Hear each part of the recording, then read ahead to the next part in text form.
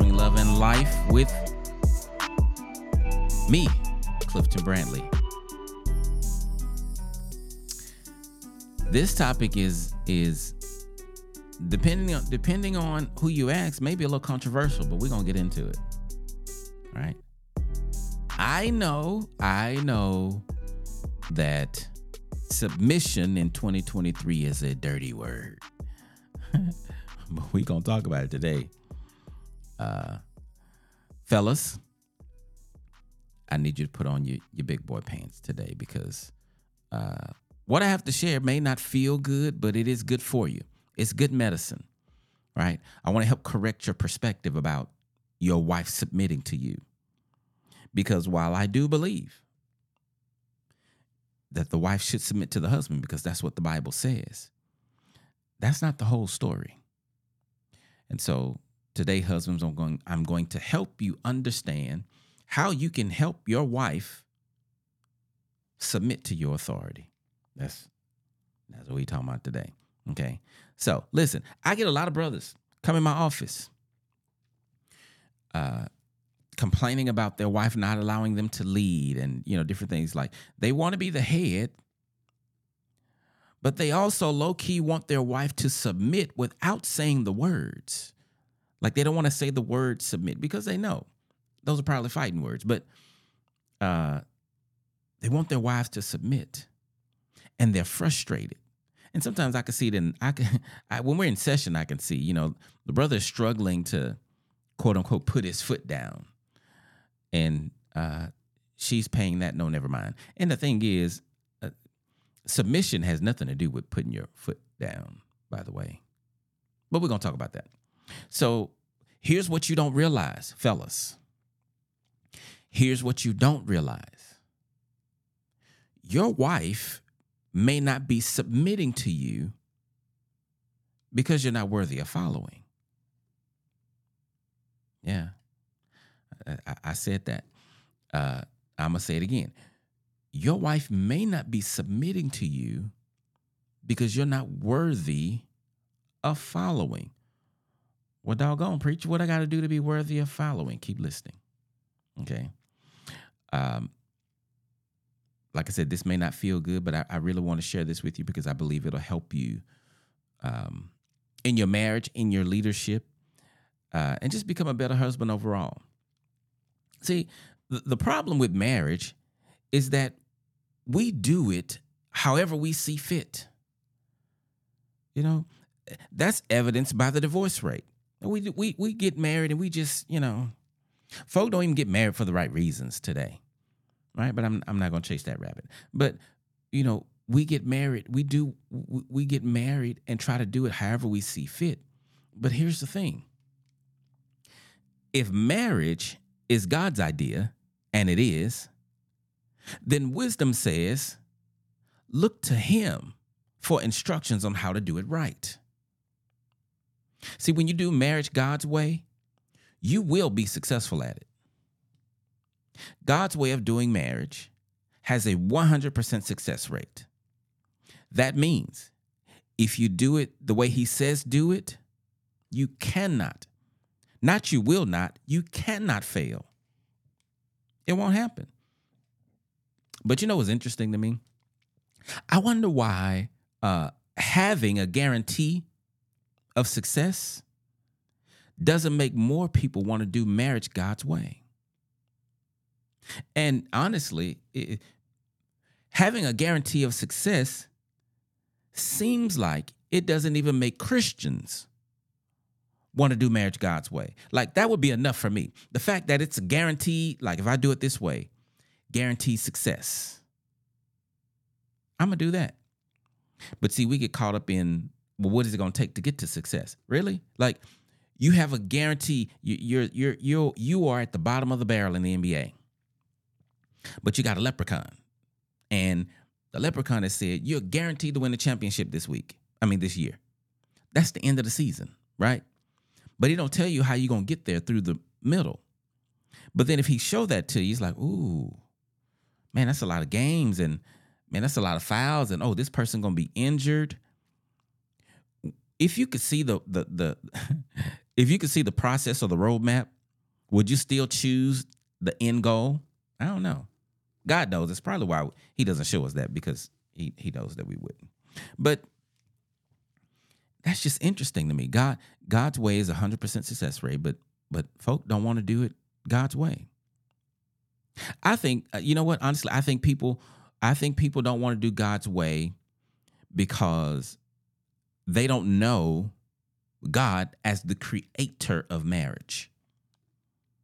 Yeah, a lot of folk, because when I say that, sometimes when I meet people, I say marriage is God's idea. They kind of look a little bewildered, like they don't know that God is the creator of marriage. Another reason people don't want to do marriage God's way is because they think it'll be too hard. Like I said before, as far as the showing you the process, I don't want to do it God's way because that's going to be too hard. Listen, when has something on this planet been worth having or attaining that was easy? Like, well, when? You can't name a time. Another reason people don't want to do marriage God's way is simply because they're prideful. Yep. They're prideful, and they think that they know what's best. So even though I didn't create marriage, I still know how to do it my way and be successful at it. And then next thing you know, in the divorce line they go, right? See, God has a blueprint for marriage. God has a blueprint for marriage, and that's what I want to talk to you about.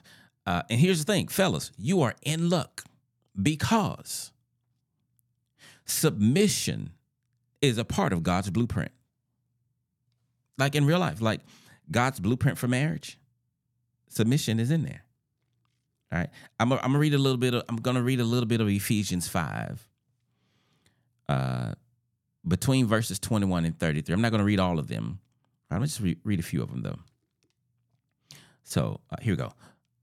And I'm going to start at 21. Submit to one another out of reverence for Christ. For wives, this means submit to your husbands as to the Lord. For the husband is the head of the wife, as Christ is the head of the church. And then I skip down to 25. For husbands, this means love your wives as Christ loved the church. He gave his life up for her to make her holy and clean, washed by cleansing of God's word. Okay. Now, although we focus a lot on the wife submitting, right? And the text did say that. We focus a lot on the wife submitting. God's blueprint starts with mutual submission.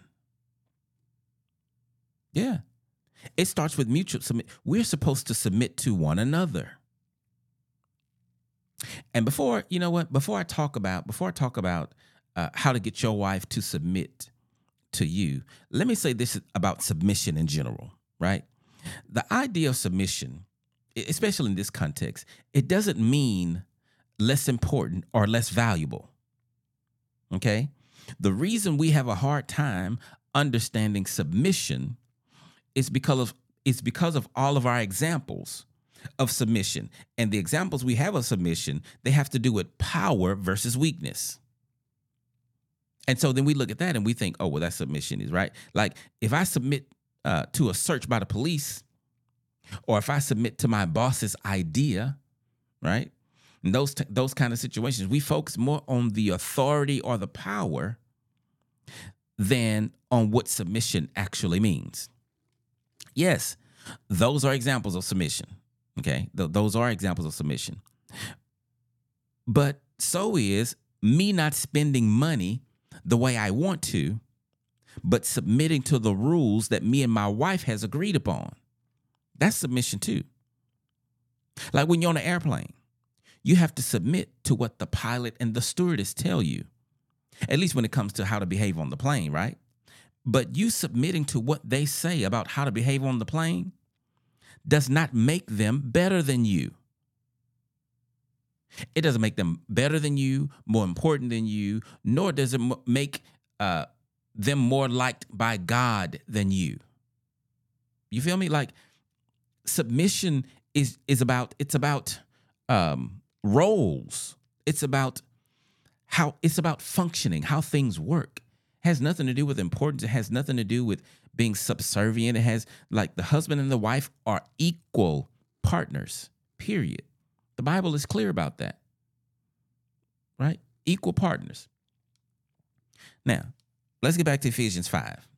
So in verse 21, when he says, submit to one another out of reverence for Christ, he's telling you what to do. You feel me? When he says submit to one another out of reverence for Christ, he's telling you what to do. And then in the subsequent verses, he's telling you what it looks like when you do it. You make that. So this just popped in my head. So if you see me physically dancing, I'm dancing. But if I tell you to write, what is he doing? You're going to write the word dancing, D-A-N-C-I-N-G. But the word D-A-N-C-I-N-G is just a description of what I'm doing. The word dancing is not actually dancing. Okay? So when he says submit to one another, he then tells you what that looks like when you do it. It's like, Clifton, go dance. And you're like, what is that? Let me show you. This is how you dance. I don't know why dancing came to my head, but I hope you get the I can't dance. Maybe that's why I came. Speak those things that are not. Y'all not even praying with me. Okay. So, so the submitting to one another is the description. And then watch this. Paul tells us what it looks like. Here's what it looks like. I'm going to start at 21 again, and then I'm going to read 22. Pay attention to the words. Submit to one another out of reverence for Christ. Watch this. For the wives, this means. Did you catch it? So he says submit to one another. But there are two parts in the marriage, right? So he addresses one part for the wife. He said, now y'all going to submit to each other. Now for the wife, for you to submit to your husband, it looks like this. Submit to him as unto the Lord, because the husband is the head of the wife, just as Christ is the head of the church. And then when you get down to 25, you can, so I'm going to connect 21 with 25 like I did 22 and just read it. Submit to one another out of reverence for Christ. And then down to 25, for husbands, this means same thing. You see that? So he said, for the wives, it means to submit. But for the husband, to submit to one another, for the husband, it means to love your wife as Christ loved the church.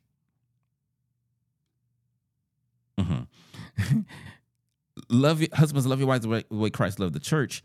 Just he gave his life for her to make her holy and clean, washed by the cleansing of the word. Okay. When I was in grad school, one of the first things that we learned was family systems theory, right? As a licensed marriage and family therapist, the first thing we had to learn was about family systems. I want to talk about systems just for a second to help make this point that I'm making so that you can help your wife be more submissive. Okay. So a system is a set of things working together as parts of a mechanism or an interconnecting network, right? It's like you've seen a system before, like you've seen mechanical systems and things like that. A system is made up of several parts, and they're interconnecting, right? And there's a lot of different kind of systems in the world, right? You got the school system, you have justice system, business system, sound system, digestive system, right? So many systems. We got systems everywhere. And like I said, when I was in school, we studied family systems. There's this principle in systems theory that says this: if any part of a system changes, no matter how minute, the whole system changes. I'm going to say that again. If any part of a system changes, no matter how minute, the whole system changes. No matter how many parts the system has, If any one part of the system changes, the whole system changes. That's what the creators of family system discovered. And that's true. That's true with all systems. So check this out. Marriage is a system. Yeah. Marriage is a system.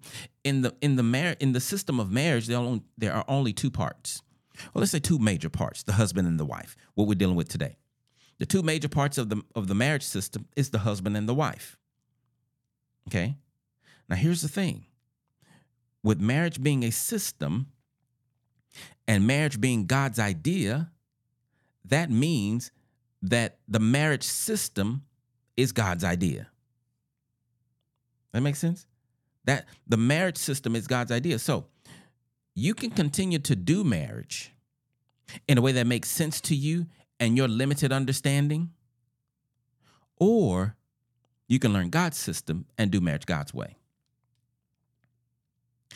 But here's the thing that I discovered about getting your wife to submit to your leadership authority. Okay, here's what I discovered. Now, remember, any part of a system that changes the whole system. Okay, so, and in your marriage, there's only two of you. So if both of you are doing marriage God's way, then you are headed to happily ever after. I'm going slow because I don't want to lose you on this part, because I've never really shared this before, and so sometimes when I'm sharing new things, I definitely want to go slow to make sure that you can grasp it. Not that you can grasp it, but that you do grasp it. I know you can, right? You're smart, but so your marriage, there's only two of you, and if both of you are committed to doing marriage God's way, then you're headed to happily ever after. But watch this.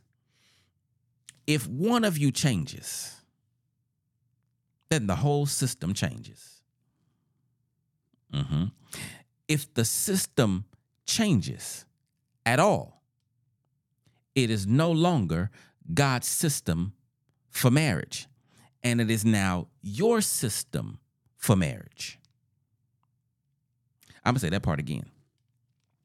You're doing marriage. Marriage is a system. It's two of you. If both of you are committed to doing marriage God's way, you're on your way to happily ever after. However, if one or both of you, but let's just say one of you, if one of you change from how God has designed marriage to operate, then the whole system changes. And if the whole system changes, then it is no longer God's system for marriage. It's your system. Question is, are you sure that's what you want? Like, do you want to be the determining factor on whether or not your marriage works? Because I told you earlier, marriage God's way has a 100% success rate, right? 100%. Think about this. Let's use our imagination for a second.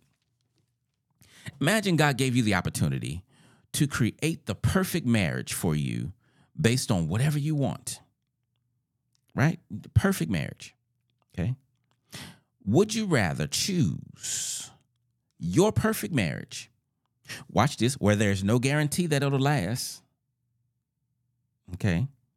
Because you do know that it is impossible for both of you to have your perfect marriage, right? So even in my example, if God came to you and say, okay, whatever your perfect marriage, I'll give it to you, then your wife won't have a perfect marriage. Like, both of you can't have a perfect marriage. If God says, I'll give you your perfect marriage, would you choose that without the guarantee of success? Because no matter how perfect you make it, you're just talking about the marriage. You're not talking about the success of it. But the idea is, would you choose your perfect marriage without the guarantee of success, or would you choose God's way that does have a guarantee of success? Not only does it have a guarantee of success, but it also has a guarantee of being the most fruitful relationship possible between human beings. Like, when you do marriage God's way, marriage can become the most fruitful relationship you've ever been in. on the human level in your life? Which one would you choose? And you don't have to. You can answer if you want to, but I really want you to think, because those are the two options. Either you're going to do marriage God's way or not. And anything that is not God's way, whether it's your way, the world's way, society, whatever, if it ain't God's way, there's no guarantee that you'll be successful at it. Now what I'm about to say right here, this is the gospel according to Clifton. Okay. The gospel according to Clifton says marriage costs too much to suck at it. Like I'm not doing marriage just to be doing it. It costs too much time, too much effort, too much energy, right? Too much pain. I'm not doing all that and be mediocre. So I need to know what God says about marriage, and I want to do it. I want to do it His way, right? So what's the message I'm trying to communicate to you? If you want your wife to submit, I encourage you, instead of focusing on her submitting to you, how about you learn to love her the way Christ loved the church, and then let her and God work out her submission issues? You feel me? See, the reason that your wife is not submitting to you is probably because you're not loving her the way Christ loved the church. Like you're probably not doing that. And you may think you are, but you're probably not. How did Christ love the church? Let's talk about that a little bit. I don't have an exhaustive list. I can't give you everything Christ did, right? Even John said, if everything that Jesus did and said was written, he said, I perceive all the books in the world wouldn't be able to contain all the information. And in the same way, I can't list in this short amount of time everything that Jesus has done to show his love for the church, but I got a few of them. Number one, he humbled himself. Where's your humility, husband? It's interesting when I teach the marriage mindset and I talk about humility. I think it's the area that I get the most pushback and when people are most confused. Humility means I don't think too highly of myself. Like, humility is not about thinking less of yourself, but it is about thinking of yourself less. Christ humbled himself. So husbands, you want to make sure that your humility is high. What else did he do? He served. Jesus was the servant leader. Isn't that, to me, that's crazy. When you think about like, can you wrap your mind around the all-knowing, all-powerful, everlasting Father wrapping himself up in a body, coming to earth, and then submitting to serving what he created? That's a different level of humility. But anyway, he served. Husbands, are you serving your wife? Can I give you a real quick picture of servitude? So you won't say, yeah, I'm serving my wife. Let me give you a picture real quick. So, the night that Jesus was betrayed, he was eating with his disciples, sitting around the table. The Bible says in the book of John, chapter 13, he got up from the table with a basin and a towel, and he began to wash the disciples' feet. Watch this. Nobody asked for their feet to be washed, right? It's not recorded at all that, anybody say, hey, Jesus, my feet dirty. You come wash my feet? No. He saw a need, and he got up to meet the need. But it gets deeper. Nowhere in Scripture does it say he skipped over Judas, because Judas was at the table when he washed the feet. But the Bible doesn't say that he skipped over Judas. And that tells me that sometimes when you are loving the way Christ loved, if you're a husband, sometimes your wife is going to seem like she is your enemy, but you got to serve her anyway. Why? Because you're serving her the way Christ. She's not going to submit if you don't love her like he did. And I'm telling you how he loved. He washed Judas's feet. Right before Judas left and went down the street and betrayed him for 30 pieces of silver. Like, you ain't even get rich. Jesus knew all of that and washed his feet. So, are you serving and loving your wife that way? Jesus also taught, right? His whole ministry, he was teaching. What did he teach about? The kingdom. Are you teaching your wife about God? Not because she's illiterate, and not because, like, in the Bible days, the husband was supposed to teach, like, that was his job to teach his wife, right? But today women can read. And so I'm not saying, teaching your wife about God that way, but are you guys having spiritual fellowship? Are you teaching her other things, and not just about God, but are you teaching her things about life that she don't know? Right? Are you teaching her survival skills? Whatever the case, do you take it upon you to be sometimes a coach for your wife? Something else Jesus did, he led by example. Meaning, as a matter of fact, I can go back to the story I was just telling you about Jesus washing the disciples' feet, because literally in that text, matter of fact, let me pull it up because I want to read it, because I don't want you to think I'm making this up, right? I don't want you to think I'm making this up. So here we go. John 13. So I'm going to read so down to verse 12. Watch this. We're talking about him leading by example. After washing their feet, he put on his robe again and sat down and asked, "Do you understand what I was doing? You call me teacher and Lord, and you are right, because that's what I am. And since I, your Lord and teacher, have washed your feet, you ought to wash each other's feet. I have given you an example to follow. Do as I've done to you." I'm going to keep going. "I tell you the truth. Slaves are not greater than their master, nor is a messenger more important than the one who sends the message. Now that you know these things, God will bless you for doing them."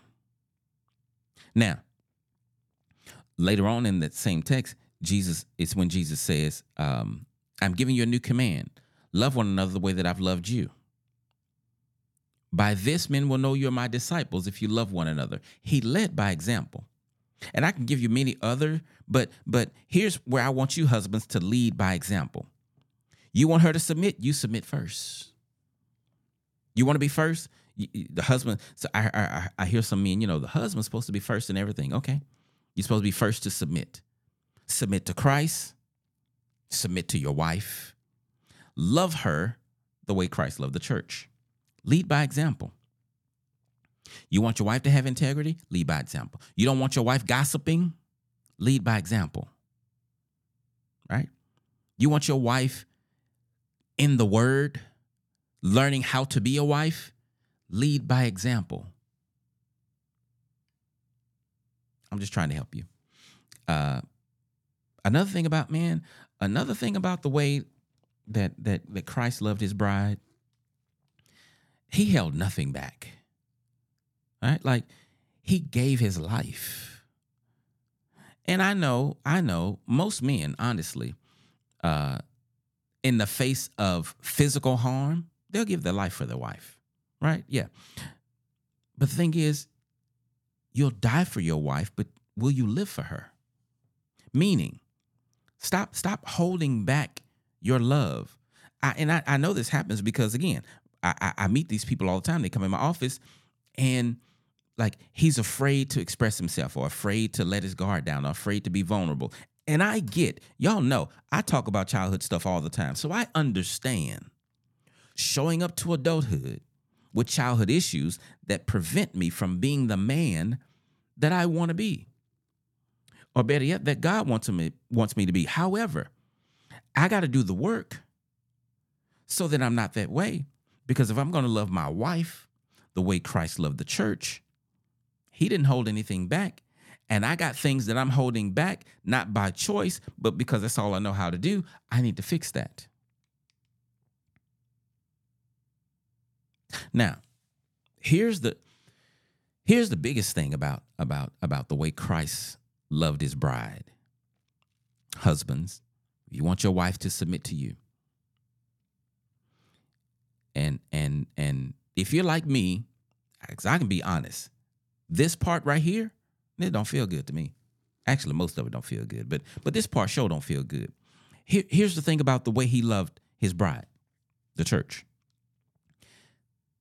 He did all of this before his bride knew how to submit to him. As a matter of fact, it was because of his love that his bride submits to him. Yeah. The reason I submit to God is because of his love for me. I say this all the time. It's been this way. When I think about following God and doing his will, I never think about hell. I can't remember the last time I thought about going to hell. I'm sure it was when I was a child and they used it to scare you. Like, I don't think about the punishment. I think about his love and sacrifice for me.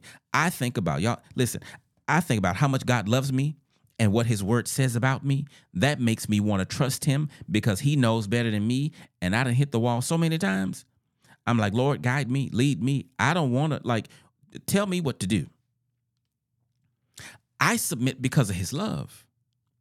And in the same way, your wife, after you've loved her correctly, will submit. Why? Because God designed her that way. Now, do she need to work out some rebellious things in her life? Perhaps. I don't know. She might.